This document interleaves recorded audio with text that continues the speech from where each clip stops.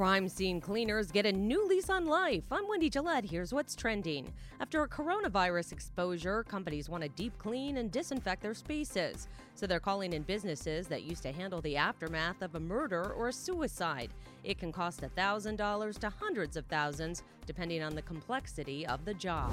Could it be Iron Mike Tyson making a comeback? The former world heavyweight champion is posting training videos online. He retired in 2005 and has said he's considered coming back for exhibition matches to raise money for charity. Tyson became the youngest heavyweight champion of all time in 1986 at 20 years old.